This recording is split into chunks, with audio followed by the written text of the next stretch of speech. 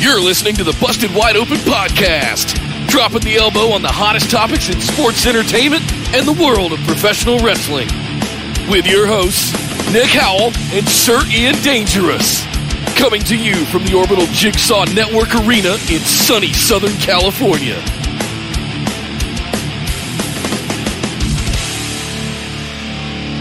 Welcome, everyone, to our brand new dedicated series that we are calling the Patron Mailbag. This is episode number 1, and as part of our big overall transition here, we are breaking some things apart and moving some things, playing a little bit of a shell game, moving things around. We used to do the questions as part of the main show. It just got long, and by the time you get to the 2-hour mark, it's just not enough time. Everybody's getting a little long-winded, so we wanted to give our patrons their own dedicated show where we could answer their questions, dedicate some time to them, and have their own separate live stream. So outside of the live show, these will still be going up onto our normal podcast, but just as a separate episode. So just making sure everybody understands everything. Welcome to episode number 1. My name is Nick Howell. And I am Sir Ian Dangerous, and I'm really excited about this, Nick, because as opposed to having to rush through the questions on our regular show, now we get to sit down and have a real mailbag episode and really gnaw on these questions because we have been getting some great ones, and I have no doubt we'll be getting more and better ones in the future. Yes. And it's just going to continue to grow. So looking forward to this very much today, this inaugural, this kickoff, this debut, this debut episode of Patron Mailbag. So, yes, if you guys would like to get your questions into this show, you got to become a patron and you got to support the show. And we greatly appreciate it if you do. And those of you who already are patrons, thank you guys so very much. It does make this show easier to put on week in and week out. So head on over to patreon.com/BWO and sign up for one of our tiers so that you too can get your listener questions in on this very show, which will be going up live on YouTube, youtube.com/Lee/BWO. Every Saturday after our flagship live show, which starts at noon Pacific, 3 Eastern, here in the old United States of America. So thank you guys for joining us today. Nick, I'm ready to do some questions if you are, sir. You're the one with the whole list of questions there. I'm ready to dive into these. Let's do it. We're going to kick things off with Jacob Uhas. Chris Jericho is known to reinvent himself and his gimmick. What has been Jericho's best gimmick, and what has been his worst? Worst, I think, is an easy one. That would be like 2007 returning Jericho feuding with Randy Orton in like the sparkly vest. There's just nothing to him there. There wasn't really a whole lot of depth to the character. He was just kind of there. Yeah. I'll put it this way. If there's an era of Chris Jericho that you really can't remember anything impressive about, that's probably the worst one. And I can remember nothing special about that run. As far as his best run, gimmick, I guess best gimmick, I guess, is what he's asking here. And that's a tough one because he's had a lot of really, really good ones. I'm such a huge fan of his work in WCW. It's what got him over for me, the Man of 1,004 Holds, with the little top knot and Ralphus. Yeah, it was a cornucopia of hilarity. That was a fantastic one. And obviously the list Jericho working with Kevin Owens was lights out as well. That was my favorite, probably. Y2J when he held both titles, even though they booked him as a really weak champ and constantly getting undercut by Stephanie McMahon. It was a really great time and a great gimmick for him. That being said, I really have to say that his current gimmick, whatever you want to call it, Painmaker, Clockwork Orange, AEW, bit of the bubbly Jericho, he might be doing his best work of all time. I agree, and it's mind blowing to me the level at which this guy is working, not only in ring but in terms of gimmickry. And I mean, he's always been, when he wants to be, a catchphrase and moment machine, like up there with The Rock in terms of being able to just pump out catchphrases. This is a guy that got the word it over. I just want to throw that out there to people. Like that's all right. That's the level he's at. But no, his current gimmick is whatever you think about his stupid face paint when he was in Japan. Rock star asshole Clockwork Orange Jericho right now. It's for me like my nostalgic heart says WCW Jericho, but I think looking at the level he's working at, it's going to be hard to top what he's doing right now. Okay, so for me, I would say I have the soft spot for basically Y2J. Yeah. Of course, I'm an Attitude Era mark, admittedly. But his spats that he used to have and his interruptions where he would interrupt, plus the intro music, the countdown, that whatever that was, just really made me pop as a fan. And then he would come out and just tear down The Rock and tear down the listener. He might be one of the only people that I can think of that could go toe-to-toe with The Rock with funny quips and one-liners and all of those kinds of things. It was his debut. His debut was interrupting The Rock. And people forget making fun of Stephanie's giant boobs, It was hard to ignore them. Yes. They kind of came out of nowhere and were all over the place. But no, he debuted and took down The Rock. But people forget that Rock actually got the better of that exchange on that night. And for a long time, Jericho was actually a pariah backstage because of his involvement with WCW, and he was seen as a guy who'd come from that company. He was a member of the opposition, and so he had to do a lot of work to break in and overcome a lot of dislike backstage, not only from the other boys in the locker room, but from management as well. So he had to overcome a lot coming to WWF. And it was funny because I watched that when he debuted. I watched it live, and remembered thinking, "That's so awesome! Jericho's in WWF." And at the end of that segment, going, "Oh, why would you let The Rock bury him at the end of the bit? Like, you want to keep him strong, don't you?" And no, they made him look like an idiot for a number of years. But it's funny because the history books don't show that, because his accomplishments looked good, but how they delivered them at the time was really undercutting him. So that's why I don't have that same nostalgia for the Y2J Jericho, is because of how they were presenting him at the time. That's fine, but I mean, as far as what is his best guess? I think all of this is subjective too. By the way, everybody's that's the whole point. Absolutely, that's the whole point. I think the stuff that we saw of him in Japan were the beginnings of the Painmaker and how it was a rub against Kazuchika Okada as the Rainmaker. I think how that's evolved into the character he is today, coming out with the spike jacket and the hat, and Kenny. Sorry. Well, no, he evolved into Okada. Like, it started off with I understand Kenny Omega, and then the Painmaker came from his feud with Okada as well. You're right. But like you said, what that's come forward as the Clockwork Orange sort of little bit of paint with the spike jacket and the hat, and his song Judas, Love It or Hate It, is a great entrance song for him. It's what he is presenting today in AEW. I 100% agree with you. We may be witnessing his best work today. Yeah. So that's for me the worst one. I agree with you. It's the stuff that nobody remembers in the late 2000s.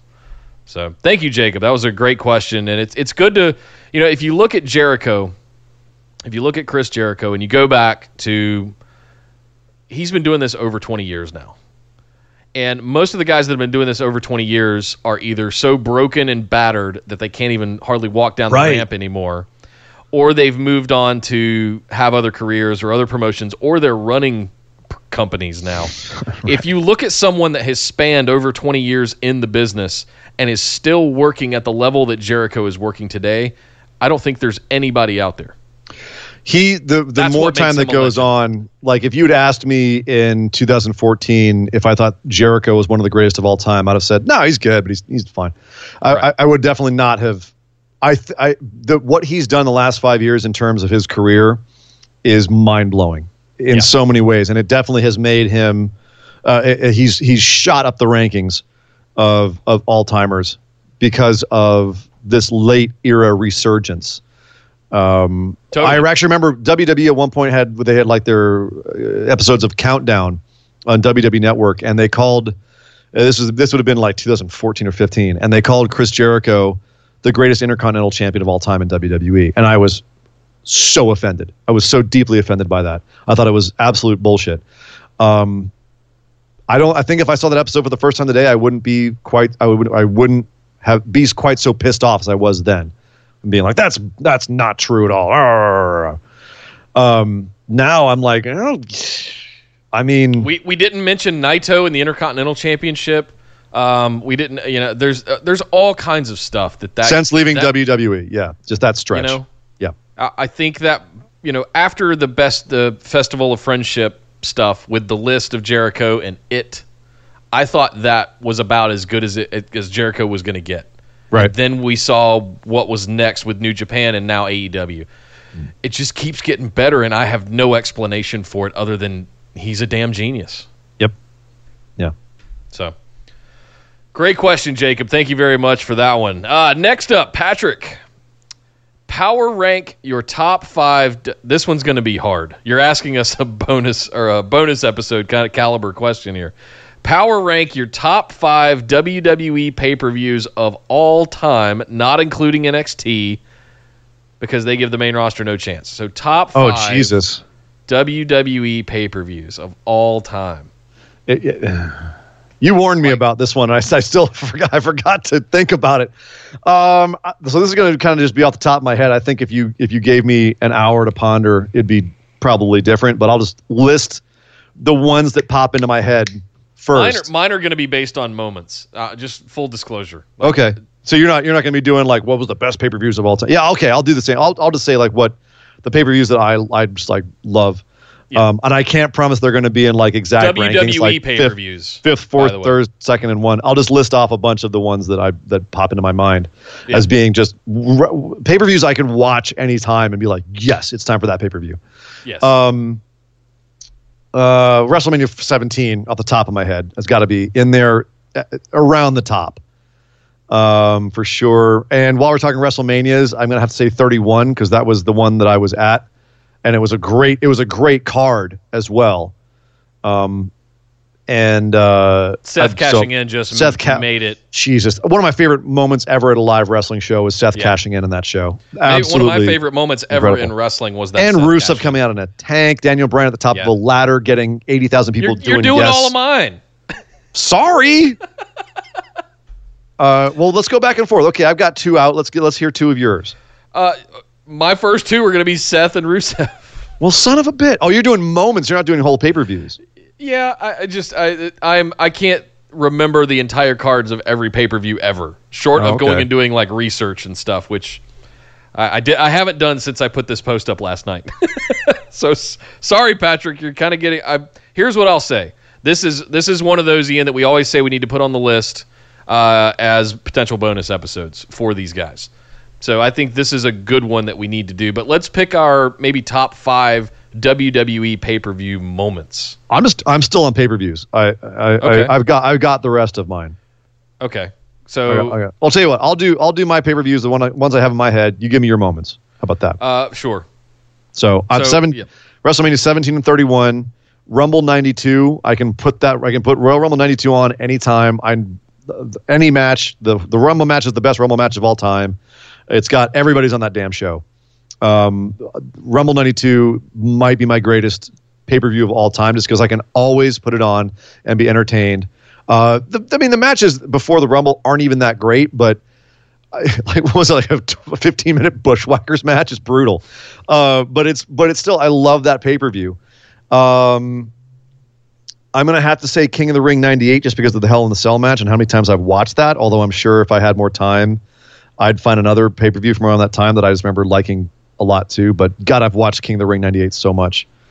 And finally, and this counts as WWE because it was at the time the ECW was owned by WWE, but One Night Stand 2006. I can watch that front to back anytime. That is such a wild.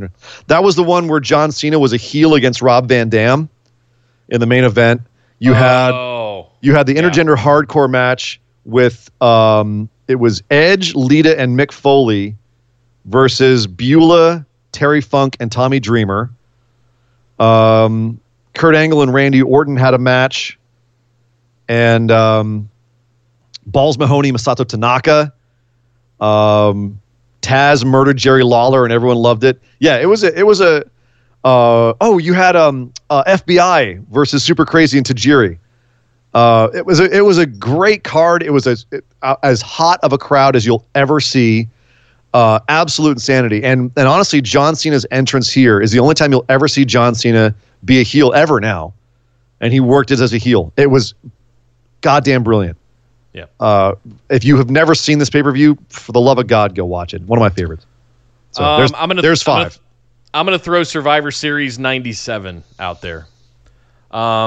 Because you had a lot of the 4-on-4 matches, but the big matches were you had Kane and Mankind with Paul Bearer. Yeah. You had Legion of Doom and I had to look this up to make sure that I was remembering right because I wasn't sure if it was 97 or not. But you had Ken Shamrock and Ahmed Johnson with the Legion of Doom and then versus Nation of Domination. So it's basically Legion of Doom and Nation of Domination. I remember that match. Is that the one where Ahmed came out with the 2x4? I think so, yeah. But all these are 4-on-4. Like you had so the Godwins and New Age Outlaws with the Headbangers and the New Blackjacks on a Survivor Series elimination match. You had Truth Commission, which was and the Disciples of the Apocalypse. So 4-on-4 Survivor Series match. Team Canada versus Team USA was probably the biggest one of them. British Bulldog, Jim Neidhart, Anvil, and then versus Team USA, which was Goldust, Mark Marrow, Steve Blackman, and Vader with Sable ringside in a 4-on-4 Survivor Series. This is one of those pay-per-views that always stood out to me. And then the other singles matches were probably two of the bigger matches, maybe ranking in the all-time. Stone Cold Steve Austin beating Owen Hart with British Bulldog, Furnace, Anvil, and LaFone as ringside. And then finally the main event of Shawn Michaels beating Bret Hart by submission. That was around the time that Owen broke his neck, wasn't it? Broke Stone Cold's neck? Broke Stone Cold's neck. I believe it was this match. I believe this is why this pay-per-view always stands out in wrestling history. Horrible moment. I never want to watch that match again. Yeah. So this is one of those big pay-per-views that I would throw out there as a whole pay-per-view. If you've never seen it, the 4-on-4 matches were great. You had tons of names, tons of legends in a lot of these late 90s pay-per-views. And I couldn't remember whether it was that Survivor Series or if it was one of the No Mercy. I think it was 99 No Mercy was the other one that I was trying to think of. Triple H's Stone Cold. Anything Goes match for the WWF Championship. I almost put No Way Out 01 because of the Stone Cold and Triple H 3 Stages of Hell match. That's always one that I. That was No Way Out. Yeah, that was No Way Out. Yeah. But the other one, the other big match on the other reason that I'm calling back to No Mercy 99 was that was where you had what I think was the beginning of the great tag era of what we saw towards the end of the Attitude Era, where you had the New Brood with the Hardy Boys and Gangrel beating Edge and Christian before the cutover, right? Right before we started getting TLC, yeah. Right, but right before the Dudleys came in, right before all of that stuff. So yeah, I'll throw No Mercy 99 in there. All right, that was probably one of mine. I got to go with the rest of mine are mostly moments that aren't in the Attitude Era. Are Daniel Bryan's gauntlet that he had to run at Evolution? I believe that was 32. WrestleMania? That was 30. Was it 30? You're right. It's 30. Seth was 31. Yeah, you're right. That's a big one for me. And the run up to that was one of the better years of wrestling that I can remember. As much as they just kept. If you guys loved the Kofi screw over earlier this year, Daniel Bryan going through that whole thing and Occupy Raw and all of the things that led to Daniel Bryan's comeuppance. You know another one that might have just missed my list if we're listing ones that just missed our list? Yeah. Money in the Bank 2011. Dolph Ziggler? CM Punk, John Cena. Punk in Chicago. Cena winning. Yeah. So it's Punk winning and running off into the crowd. Are you talking about Cena winning the briefcase? Or No, sorry. It was not Money in the Bank. It was crap. It was Ziggler won in 2010. Money in the Bank. But it was Money in the Bank. It was Money in the Bank. Because remember, there's then Del Rio like ran out at the end and tried to cash in, and then Punk scampered off in the crowd. That was one of the best show. That show was lights out. Right. Punk beat Cena. That's right. Mm-hmm. If Cena did not retain the title, he would be fired. Okay. Now I'm coming. It's coming around to it. That's the last WWE 5-star match, I believe. That was Daniel Bryan winning the Money in the Bank ladder match. Cody Rhodes, Heath Slater, Justin Gabriel, Kane, Sin Cara, Sheamus, Wade Barrett. God, what a lineup. Mark Henry Lord. And Big Show also on that card. Oh man, that was prime era Mark Henry right there. That was talk about a guy with a late career resurgence. Yeah. Like that Hall of Pain era Mark Henry was. All right, so I think was that. So I said I loved. I don't remember which WrestleMania it was, but it was Rusev coming out in the tank for the U.S. title match. That's 31. That was 31 as well. Yes. Okay. All right, so 31 trust me, I was there. It was nuts. 31 has a lot of my good moments, and 30 right before that with Daniel Bryan stuff. Yep. Those two are right in my top 3, top 5 list. Thank you very much for that question, Patrick. That's one I'd love to go back and We could do that. We could do that alone for an hour. Yep, exactly. Easily. Next up, Lionel. Please let me know how to pronounce that properly. If it's Lionel or Lionel. I'm not sure there. Hi, guys. How you doing? Great show, like always. Which are your favorite storylines of all time and why? Oh, Jesus. This one's easy for me. Oh, yeah? I guess it's easy for me, too, like if I really stop. Okay, what is it for you first? Go for it. So I have 2. One is serious, and the other one is because I'm I'm a goofy 12-year-old boy, right? Oh, no. The first one. The blood wrestling match, isn't it? No, it's not the bra and panties match, Russo. Okay. Sorry to disappoint you. No, I'm going to say it's the breakup of the Shield and the rise of Seth Rollins. Really? It's probably one of my all-time favorites. Very, very closely tied to what I was just saying, the Daniel Bryan rise. Whoa. My goofy, silly one is the whole, and you're going to laugh. You guys are going to laugh so hard. You might already know what this is because I've said it before. The whole angle of Triple H taking a drunk Stephanie to Vegas to marry her away from Test. God. What? All of that from a story of the decades and decades of wrestling. Those are your 2 favorite angles, storylines. You have to keep in mind, I actually like the invasion angle. You didn't. So we're very. You like the invasion angle? Yeah, I loved DX. So we're different. Ladies and gentlemen, this has been the final episode of the Busted Wide Open podcast. We are officially retiring as of this moment. No, it's our first one. It's our first Patriot mailbag. Right. Sorry, you scared the crap out of me there. How do you like the invasion? Oh, God. Oh, my God. Anyway. All right. I'm a sucker for the soap opera, so that I remember. That was not even good soap. That was terrible. Oh, God. It's in my teenage formative years. You just remember stuff like that, and I distinctly remember, a lot of the things that have happened in the last 5 to 6 years. It's like me remembering Flight of the Navigator is a good movie. It's terrible. I know. That's what I'm saying. Right. That's where you're at. Yeah. I'm trying to understand your ridiculous side here. All right. So my favorite storylines. There's a bunch I could call out. Punk, Cena, Daniel Bryan. But I've got to go with the one. I actually, and this is close because there's like the superpowers back in the day, or mega power, excuse me, with the Hogan and Macho Man. The mega powers, man, was such a big one. But the one that, because I was kind of out of wrestling a little bit, like I did pick it up here and there, but I wasn't really watching religiously through a lot of the 90s. Through about 4 or 5 years in the 90s. I was in school, for God's sake. Same. Into the 90s. The storyline that brought me back was, like so many people, was Austin McMahon. But totally. Specifically because that was a big overarching storyline for years. Specifically, the one that made me go from casually watching every so often and being like, oh, that happened. Okay, cool. To I need to watch this every damn week. The very specific moment was where McMahon sicked both Kane and Undertaker on Stone Cold. And the Brothers of Destruction angle, where Stone Cold had to face down both Undertaker and Kane, and how Undertaker and Kane weren't quite on the same page, and Mr. McMahon was like tenuously had a hold over them, but then also like Stone Cold's like, how the hell do I beat these two monsters? That's got to be my favorite of all time. That was just such an epic. I could say Mankind winning the belt and the whole story arc with Mankind and Mr. McMahon I loved as well.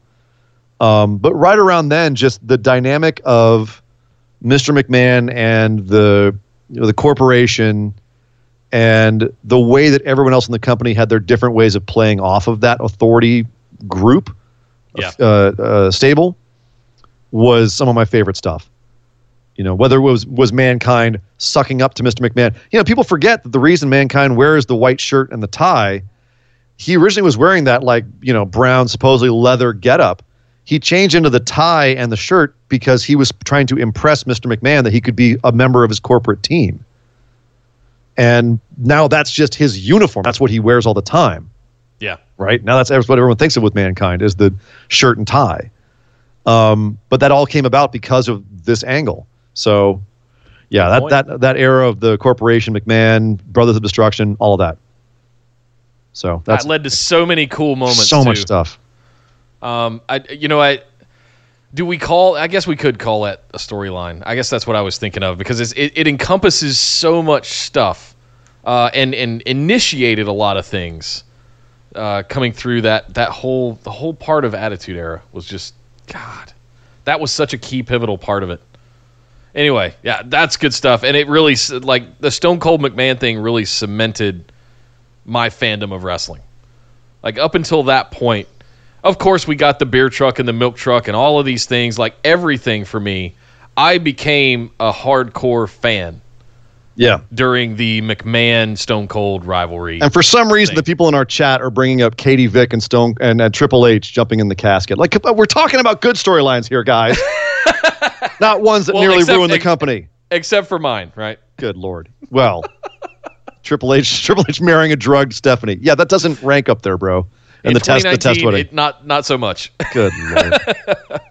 But it is still funny if you go back and watch it. The whole wedding ceremony with Test and all that stuff. Rest in peace, buddy. Thank you, Lionel, for that question. That's another one that we could just riff on for an hour with you guys. Next up, Will, do you think Fury will end up in a match with Braun down the road, or was that possibly just a ratings or publicity? So you answered it. You asked that question last night. We now know it's been. Yeah. Well, it's probably going to be a thing. Fury, Braun Strowman is not official yet. Fury is coming out on Monday Night Raw, probably to do some sort of angle with Braun. Probably a lot like Big Show and what's his name? The loudmouth boxer who can't read. Mayweather? Yeah, thank you. Mayweather. Yeah. At WrestleMania where they had that angle. That's what this feels like. It feels like another publicity stunt. And there will probably be some sort of match at some point. Who knows? Braun is basically the new Big Show at this point, which is really sad. So I think he could be a lot more than that. But then again, could have very easily booked Braun to be what they're trying to do with Cain Velasquez, and I think I've been saying that for over a year now. And it's except the perception is that Kane's legit, but that's the thing is they don't want to try to make their own people legit. They just want to steal legitimacy from other places. Big Show could have been so much more than he was, but that's a number of factors. So, I think this will be an angle. We'll probably see some sort of match out of it, and it's quite possible it will be a crown jewel. Yeah. Oh, well. There you go, Will. I know you probably don't like that answer, but it is what it is. Did we do what? Patrick snuck another one in here. With the possibility of Stone Cold and Edge possibly wrestling again, who would you like to see them feud with? So let's assume, for the hypothetical sake of the question, that Edge is cleared and he is going to have another run, and Stone Cold is cleared and he's going to have another run. Who would you like to see each of them feud with?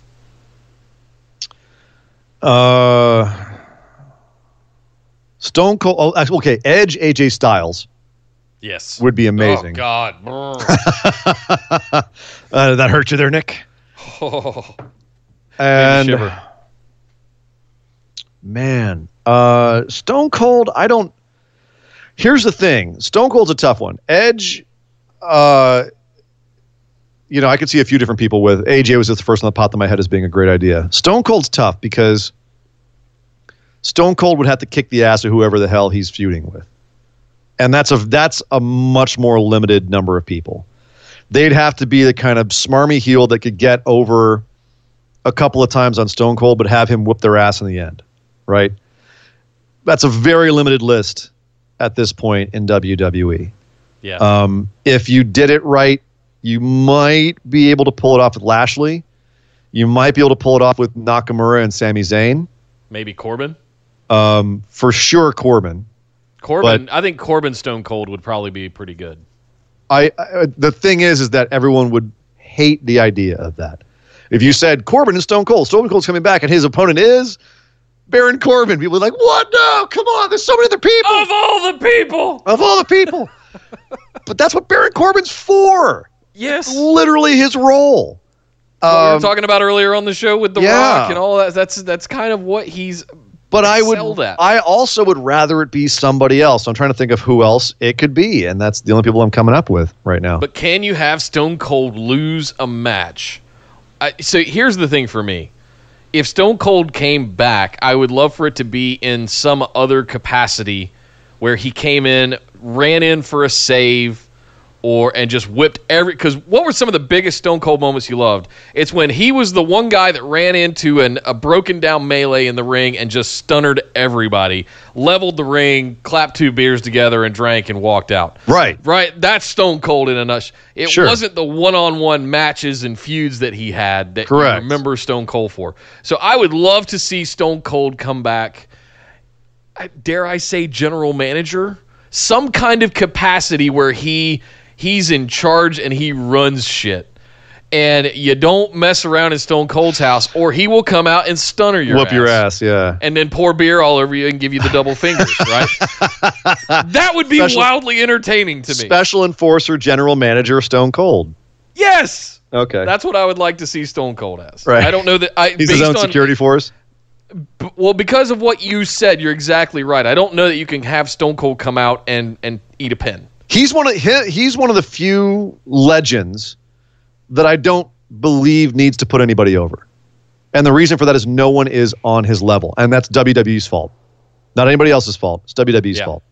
No one is on Stone Cold's level, and I don't think anyone should be taking that rub off of Stone Cold. Same with The Rock, right? There's some people you can get it over. Mankind, Kurt Angle, those guys, like they were huge back in the day. But Triple H, right? Triple H is putting people over now.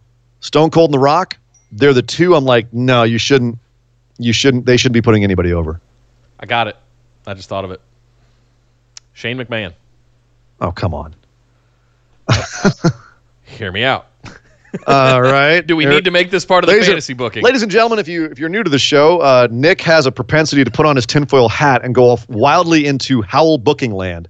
So let's all take a nice little journey down this shit-covered garden path into the wonderful world of Nick Howell's booking. Go ahead, sir. Take it away. Loosely based around, I whipped your daddy's ass, and now I can whip yours too. If it had been in the middle of this best in the world run that Shane has had for the better part of 2019, it could have worked. Had him come in and be the one that took Shane McMahon down instead of Kevin Owens. They kind of anointed Kevin Owens to do that, but you could have had Stone Cold come out and do it too. Maybe as part of the ladder match that we just had on the debut of SmackDown on Fox, Friday Night SmackDown, I should say. He was supposed to be there, and there was a lot of people that were disappointed that he didn't show up. He was advertised to be there alongside The Rock, but how do you open with The Rock?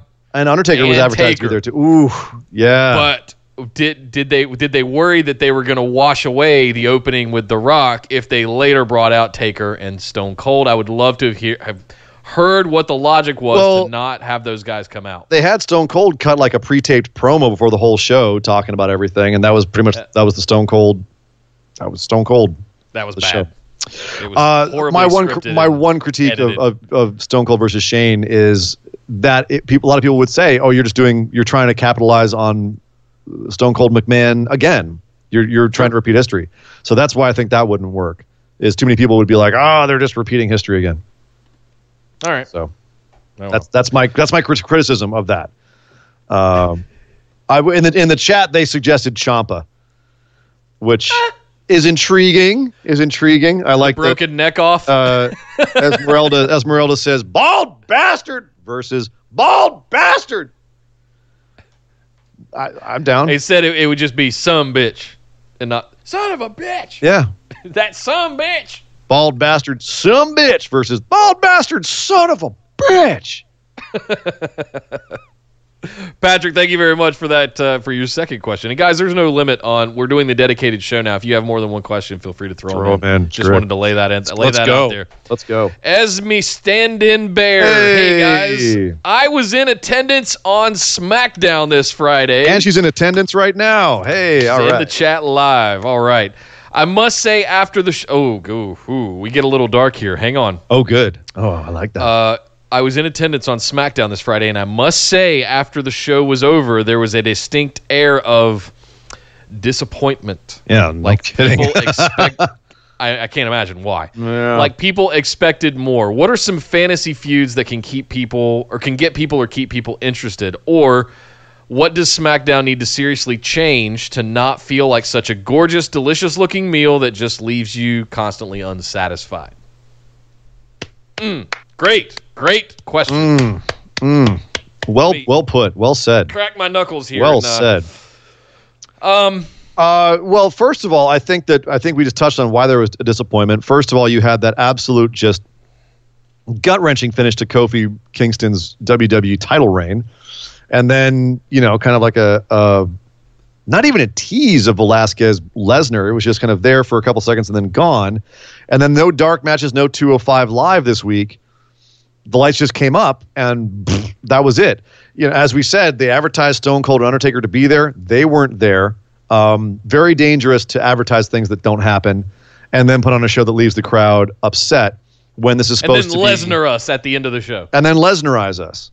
Yeah. Which I think is the thing. I think we absolutely, after how many years now, being Lesnarized at the end of a pay-per-view is absolutely a thing.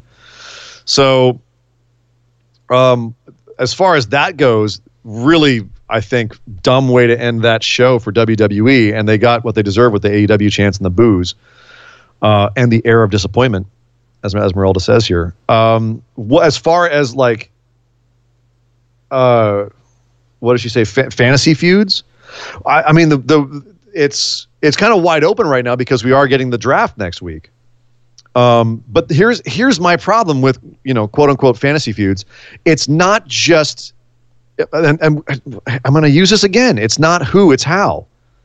There are very few matchups we could see in WWE right now, which is crazy to think because of the size of the roster. But there's very, very few people you can line up together that's going to feel fresh and new. It's how you line them up. It's how you have them face each other. Kofi is a great example of that earlier this year on his run up to Mania to ultimately become the champion. Yeah. How they handled that and responded to the crowd reaction made to us Kofi care. Invested us. It's Absolutely. why we've given a shit about Kofi Kingston at all outside of throwing pancakes and dancing all year. Yeah. So my take on that is, like we said on the show, had they given Kofi a chance, give Kofi a chance. Had they given Kofi a chance to run up and hit all of his moves, try his best to beat up Brock Lesnar, and just show that Brock is just this insurmountable monster, fine. Give me 3 to 5 minutes of just that. No, we got a 3-second F5 done. That was, like you said, how. But if we're talking about what are some fantasy feuds that can keep people getting engaged, I agree with you. It's not about, I mean, you can't just keep bringing legends back and playing to the lapsed fans. You've got to, like they were doing a little bit of both last night. So I don't know if there are any fantasy feuds. It's more about how. Yeah, it really is about how, because you could have Ricochet and Nakamura. That's right off the bat. That's an interesting one, right? For lots of reasons, historically speaking, and then also just as far as how they would interact. But if it's just Ricochet and Nakamura, then it's going to feel like Ali and Nakamura, which we're having right now, and doesn't really feel that special. It's fine, It's cool, but whatever. But if you build it as Ricochet is this high-flying machine and Nakamura is just a striker, all he's got to do is catch Ricochet with one, you know what I mean? Like, and have it be built as a conflict of styles. Nakamura is a little bit put off by the high-flying. Ricochet, has got a weak chin, doesn't want to get hit by one of Nakamura's big strikes, plus the Sami Zayn factor. You could actually build that into something interesting. Or it could just be flat like Ali and Nakamura is right now. There's a few that are like that where if you put people together, you could have an interesting feud with them. Yeah. You could have had an interesting feud with Braun Strowman and Bobby Lashley earlier this year, but instead we got arm wrestling and rope tug of war. That could have been a really interesting feud. It's just how they present it to me. Aleister Black comes back and faces AJ Styles. Could be awesome. Could be terrible. So it's not even about fantasizing what people on their roster face each other. It's fantasizing about them doing it right. I always want them to do someone the way that Bray Wyatt's doing himself right now. For the 3 years we've been doing this show, Nick, most of it has been me spent lamenting at how awful Bray Wyatt has been treated and how awful his gimmick had become. And to have him go away and come back and be firing on this many cylinders, that's fantasy booking to me. That is like a fantasy, like, oh my God, they're actually nailing a storyline. They're nailing a character. Big time. For me, like when I don't fantasy book, like, wouldn't it be great if so-and-so faced so-and-so at this point with WWE? I used to. And then we had John Cena versus Nakamura, Randy Orton versus Nakamura, all of these dream matches I thought I wanted. AJ Styles versus Nakamura in WWE, AJ Styles versus John Cena, which was actually a really good feud. Finn Balor, Nakamura. Finn Balor, Nakamura. All this Nakamura with everybody. I'm like, what happened? But not just those. There's a lot of like these dream matches that have happened over the last few years, and they just fell flat because of the storyline. So at this point, it's more, can WWE pay off a storyline? That's them. The Daniel Bryan rise at WrestleMania 30, like that whole thing. That's a fantasy booking for me. When they pay off a storyline right. Kofi Kingston at WrestleMania. That was the fantasy, right? That was a fantasy booking. Them Becky paying off two belts. Even that they kind of screwed up. They almost effed that up completely. They did F it up. I'm talking about her coming getting into the Rumble, and doing all of that. I think the stuff that she was doing with Ronda. It worked great to the Rumble. It worked great till the end of the Rumble, and that was it. Even Seth around that time was great. Anyway, so for me, it's not who. It's the stories that go along with it. Like if you can swap in anybody doing that kind of stuff. Yeah. And we've said this before on the show. It's how you book them. You could book it. What was the line you said? It was you could book, given 6 months of storyline, anybody could be booked to the champion. Not anybody, but yeah, but yes, pretty much. Not a champion, but you can book anyone over 6 months and get them over. Kofi Kingston did it off of one match. That's because it's Kofi Kingston. He's special. That Elimination Chamber match with Daniel Bryan. For God's sake, Ellsworth got over in no time because of how they booked him. So great question, Esme. There's so much stuff to think about there other than who it is. It's almost irrelevant who, in a way. Good thing to think about. Thank you very much, Esme. Next up, Andy Jessup. What's up, champ? What's more important? Philosophy. I like philosophy. Putting together a great TV show or putting together a great wrestling show? Which is better? No. It's not which is better. That's subjective. What's more important? I'd say that's subjective too, because it really comes down to what you're going for.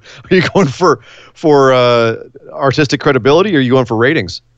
If you're going for both, I would say a good show, to be honest with you, because you can have an hour show with one wrestling match and have people engaged and wanting to watch your show if you put on a good show. Here's my answer. I watch weekly shows for good TV. I watch pay-per-views for good wrestling.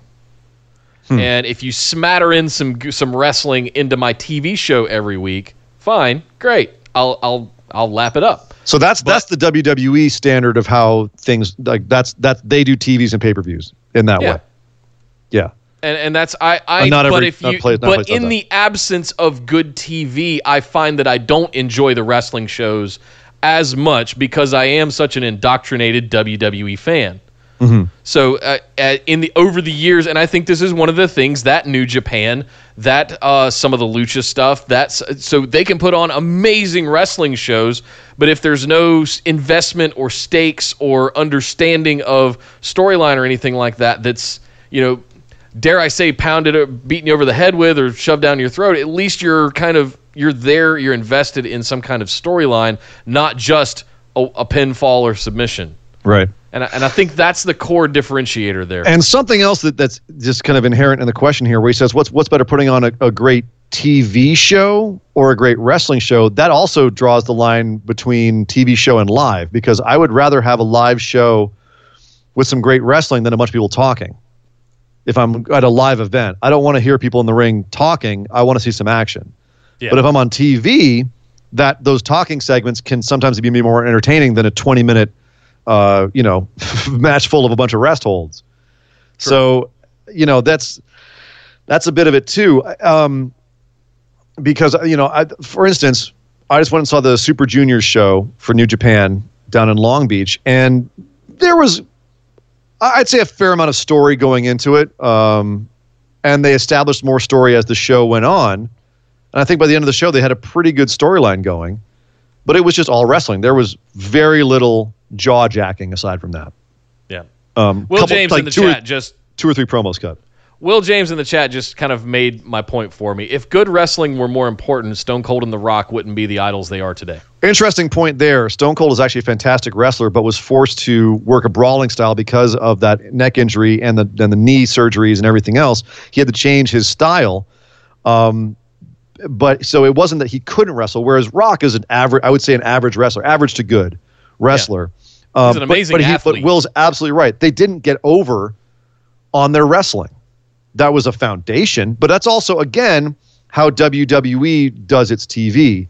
You look at people who are massively over in, say, like Japan, and New Japan is a big damn company, and they get over on pretty much pure wrestling. But there's character there, but their shows are almost pure wrestling. There's story, but it's just there's handled story, in but different it's ways, very online wrestling or in press centric. conferences and things like that. Yeah. But again, I think that the term important depends on what you're going for. Are you going for the artistic accomplishment, where you're trying to put on the best professional wrestling show there is, or are you going for sports entertainment?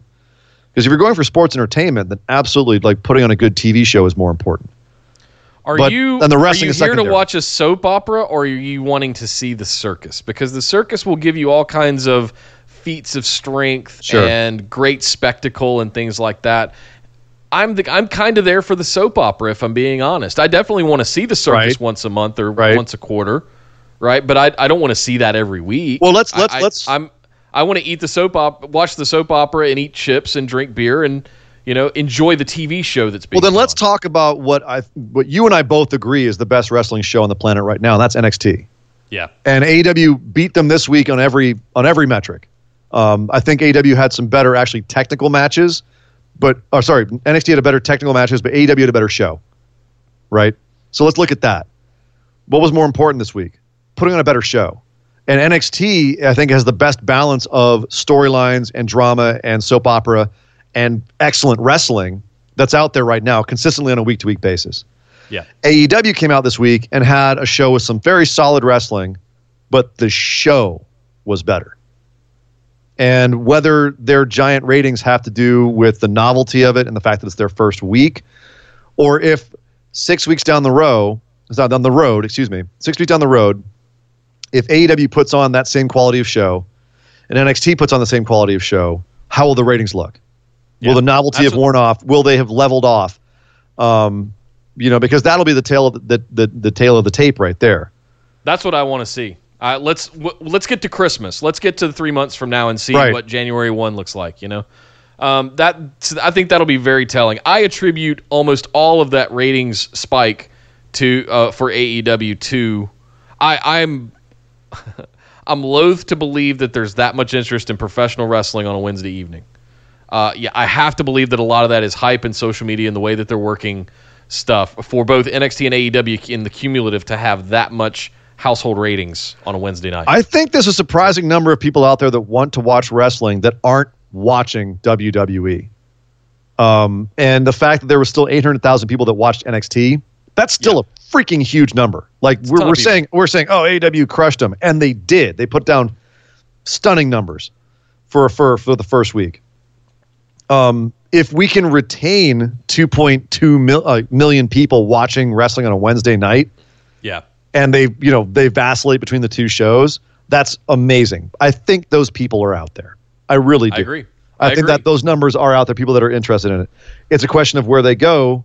There's not a lot of soap opera. There's not a lot of TV show soap opera between those two shows, though, like you would typically get on Raw or SmackDown. Well, not relative to Raw or SmackDown. That's right. Kind of my point, though, is I feel like they're doing too much on Raw and SmackDown, and it's not being done well enough, and it's driving people away. I agree with that. So...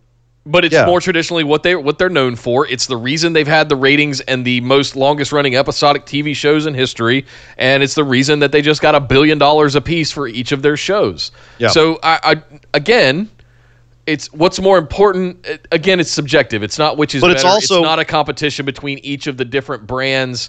It's really about what puts butts in seats at events and what puts eyeballs on a channel. For ad buys and things like that, and I think it's a guilty combination of both. Right, it's not one or the other. Well, but I think that if you had to put your thumb on one and weight it, I think that you've got to get a good TV show, and the people's appreciation of good wrestling comes later. Before social media and before YouTube and before all of that stuff, the thing that made us lose our minds was Jim Ross just going. Stone Cold's driving something, a forklift through a truck, stings in the rafters. We'll see you next week, folks. And they just cut to black, and you have to, oh my God, what just happened? I can't wait for next week. What just happened? That stuff. Right. Cliffhanger me, leave me hanging, big drops at the end, the stuff that NXT does really well with surprise returns and things. How about this? That's good Nick? TV. How about this? The wrestling is the meat in the sandwich. Or if you're a vegetarian, it's the bean burger. Or the mushroom. It's the shiitake mushroom. The show is everything else, right? It's the lettuce and the pickles and the mustard and the mayonnaise and the bread and or pita or whatever. If you're gluten free, it's the extra lettuce. And if otherwise, it's just a piece of deli meat on your hand. Are you doing my burger analogy now from a couple weeks ago, from earlier this week? No, I'm doing a sandwich analogy. It's very different. Oh, I'm sorry. Very different. Yes. Very different. Continue. Go ahead, sir. That was it. Oh, okay. That was it. Yeah. Right. It's if it's just a wrestling match, you have no idea who the two people are. It could be the most delicious piece of deli meat you've ever had, but it's not going to be as good as if you have all the trimmings and everything else, right? All that fancy crap is what makes it. We don't need to say any more. Esmeralda just said it in the chat. Make me care, make me stand up, and make me yell at my TV. Boom. Bam. Done. I don't care if that's wrestling or if that's soap opera or a combination of both. Make me give a shit. I'm saying it's make me yell. I'm saying it's a combination of both. You can't just have one or the other. You can't have one or the other. Thank you very much, Andy. Great question there. Thanks, really makes you think about how you consume your wrestling. Last but certainly not least, Billy. Everyone here has a pretty similar story about a dad, uncle, friend, or someone who showed them wrestling for the first time. Not me. I showed myself wrestling. What's the storyline that got you guys into wrestling? The story or the angle that made you a fan and made you say, "Yep, this wrestling thing is for me." Billy, did you listen to our question earlier? We answered that one. No, we didn't. We said favorite. We said favorite storylines, not the ones that got us in. No, you actually. I understand, but off the side of that, you said the one thing that cemented you as a hardcore fan was the Stone Cold McMahon stuff. But this is a different answer. I have a different answer. The one that got me into wrestling is not the same one as the one that made me a hardcore fan. So I said, what's the storyline that got you into wrestling? Yes. Oh, he's talking about when we were kids. I'm talking about when I was in college. I went. I watched. Okay, my timeline, Nick, is I watched wrestling as a kid, Saturday mornings, all of that, right? And I was the only person I knew who watched it. Literally the only person. Not my family, not my friends. Only I watched this stuff. And as a result, at a certain point, I had no one to talk to about it. I loved it. I kind of phased out of it when I went into high school and I got into other extracurricular stuff and I didn't have time to watch the wrestling. Yeah. As the 90s went on, though, it became more of a cultural phenomenon. I got back into it largely because of the Stone Cold storyline. And I went back and caught up on everything I missed because I got into a group of people that all were tape trading. So we started got back into all the stuff that I missed. But there was stuff in the 80s that got me into wrestling that hooked me in the first place. And I've talked about some of them on the show before. And it's funny, actually, now that I think of it, I'm not sure which one was the first one. I'd have to go back and actually look when things happen, because when you're a kid and you just remember that things happen, not necessarily the sequence of events. So I can't remember which one was the first one chronologically off the top of my head. I'll have to go back and just double check which one was the very first. But I remember a couple of the storylines that hooked me in, that got me really engaged to start. What was yours? I think I know what yours was. You mentioned it a few times because you're the one that has the uncle with a satellite dish who beamed him in. You were watching. It was my grandfather in the 80s. Yeah. I was a little kid, 8 or 10 years old, and he would sit there and chain smoke Camel non-filters with me sitting on his lap, and he had the giant satellite dish in the backyard that would have to, you'd press a channel like G6 or whatever it was, instead of the big numbers we have today, and you'd just see that thing turning and spinning around out in the backyard. And it would tune in some Smoky Mountain Wrestling or whatever was being broadcast, on the local airwaves, right? It would find that somehow. But and from there, that's how I became familiar with Iron Sheik, with Hogan, with Bob Backlund, just the people that were the names of the 80s. And it wasn't until, at that point, me too, I got into sports and I got into school and I did all that stuff, and girls, honestly. I just didn't care about that stuff until I came back from college, and I was rooming with a guy.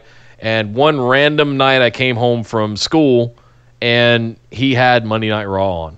I was like, oh, yeah, I remember wrestling. That's cool. And it kind of all started from there. It was probably about 96 time frame. And from there, that led into what would become beer-infused watch parties over the course of the next 3 to 4 years, where 30 people at times would be in our living room watching Monday Night Raw. I'm not kidding.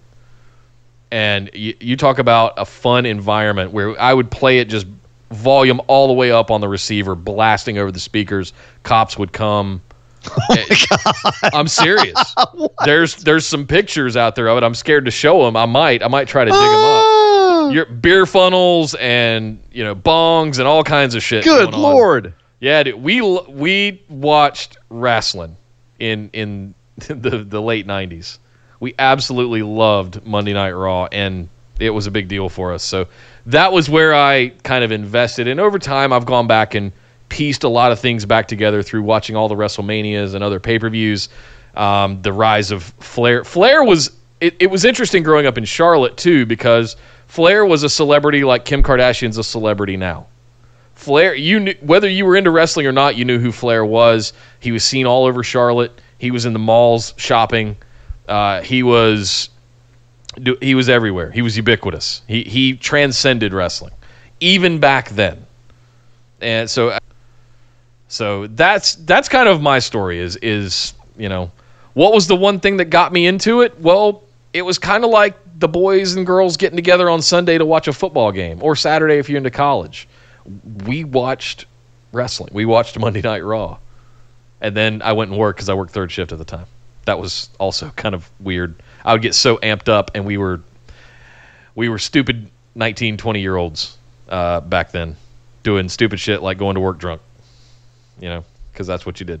Anyway, fun timeline, fun dance down memory lane there for you guys. That's what got me into it, was the interaction, the friendships, the circles and the parties and all of that. And of course, Monday Night Raw grew into pay-per-views, and then SmackDown started in 99. Was it 99 or 2000? 99, I think. Somewhere around there. So 99. Then that was yet another night where we did all... 20-year anniversary this year, Nick. That helps. 99. Thank you. But those are blurry years, for what it's worth. I will leave you with that. It's the best. That's it's funny because I definitely had some blurry years around those times too. But the first couple of years I watched wrestling were pretty blurry too because it was so freaking long ago, and I was a kid. I remember like my first impressions of wrestling were like Rowdy Piper wearing the kilt and stuff like that. But the moment like I remember really getting into it, it was Roddy Piper and Mr. T. I remember being a thing, but I don't remember it clearly. But it was around the time that because I remember one of the people that I was always captivated by as a kid was Jake the Snake. And we're talking like late 80s, like 89, 90, around that time. I started really getting into Jake the Snake. And in particular, like, I would always watch his matches. And what was funny about Jake at the time was that he kept being booked as a heel, but the fans kept trying to turn him face. And it doesn't matter who he was put against, the fans would cheer for him instead of the other person. Like in 2015, I remember him doing an interview where he was like kind of sarcastically thanking the fans for cheering him during a sort of abortive feud with Hulk Hogan because he gave Hogan a DDT and the fans started chanting DDT. And McMahon was like, no. You can't feud with him because they like you too much. And so like that would have been huge money for him. And he was like, why did you guys have to like me so much? I could have made so much money with that. Right. And they took that away from me because you guys like me too much. So it was around that time that I started like really just being obsessed with Jake the Snake. And kind of the first like really major angle that I remember sticking was Earthquake sitting on Damien. Earthquake killing Jake the Snake. Oh, yeah. When he had the bag and it was like the bag was like full of hamburger meat and a little motor and he sat on him. Crushed it, like two Earthquake splashes and he sat on him. And then you got Jake like looking in the bag and crying, and like little me was absolutely devastated by this. Just wrecked. And that was, I think, a little bit, now again, my timeline's off. I don't remember if that was first or Jake snicking the snake on Macho Man. I don't remember if that was first. I think Damien getting squashed was first. And I think Mega Powers was before that too, and that was a really big angle that started me off as well. But right around there, like those are the ones that I remember being the things that got me into wrestling. I was loving Jake the Snake, and just being like to this day, I still can't look at Earthquake the same way. Every time I see him, I'm like that son of a bitch. What's worse, Earthquake killing the Snake, or Earthquake in a Fale murdering Daryl? Oh, not even a comparison. Not even a comparison. Absolutely Earthquake killing Damien. Oh. Sorry, Daryl. You came back. Now all we need is Takahashi to come back, and everything will be all right. Yeah. Get well, Hiromu. Yeah, seriously. Get well, buddy. But, yeah, so those are mine. Mega Powers, Jake the Snake, and having the snake get squashed. Or if Macho Man getting chomped on by the King Cobra and the ropes happened before then. I don't think it did. But if it did happen before then that's the one. So... yeah, great questions this week, great guys. Question, man. Yeah, you guys really brought it this week. Thank you very much for this, and I hope you guys enjoyed this special edition. We're going to start it off as just a new separate series that you'll find in a playlist on the YouTube channel. We'll be pulling the audio out and putting those up in the audio-only podcast feed as well. So in case you didn't make the live stream or you can't watch it here on YouTube, we'll put it in your ear holes on the podcast feed as a separate, special bonus episode kind of thing. Don't want to confuse it with the patron bonus episodes, but it's something we're going to be doing every single week. Instead of putting it into the actual main shows, wanted to break it out and give it its own dedicated time so we could give you guys some more access. So thank you, everybody, for all your questions this week. If you're listening to this and you're not a patron and you'd like to get your questions in, you can head over to patreon.com/BWO. Sign up for one of those awesome reward tiers. All you need to be at is the $5 tier to be able to send in your questions, but the $10 tier is where it really kicks in. You get all of that bonus content that we've got locked away there behind Patreon. Us talking about all kinds of stuff, doing some other special stuff we've got planned for other non-WWE recaps of other pay-per-views. More and more content that we want to bring you guys. But you guys are helping us do it with Patreon. So thank you very much. It also helps us avoid doing ads. which yes, that's if you guys don't like it. Inevitably, that comes. Inevitably, that shows up at some point. But we're doing our best to try and curtail that to an extent. But there will be a time, probably next year, where we start doing that. We'll still keep it as minimal as possible. Yeah, as minimal as possible. But you guys doing Patreon has helped us curtail that almost completely up until this point. Other than our lovely friends at Blueberry at the start of every show, but. Thank you guys for tuning in. As always, you can follow us on Twitter and Instagram at BWO Podcast right here live for all of our content on YouTube at youtube.com/bustedwideopen. Please, please, please make sure you're subscribed to the YouTube channel because that is one of our big goals for now. It was trying to get there by last year. We're trying to rush it. We're trying to rush it, yeah. By when Fox debuted. But let's as soon as we can get to 1,000 subscribers, a lot of cool stuff opens up, not only for us, but for you guys as well on YouTube. And we can't wait to get there so that we can start doing even more on YouTube. So please make sure you subscribe to our channel. That's really the only gating factor we need. We've got all the content and all the watch time and all that other stuff. Tell your friends, tell your family, like, share, and subscribe. All that good stuff. But I'm Nick Howell. You can find me on Twitter at Data Center Dude. And I am Sir Ian Dangerous. You can find me on Twitter at Sir Ian Dangerous. But by God, somebody stop the damn match!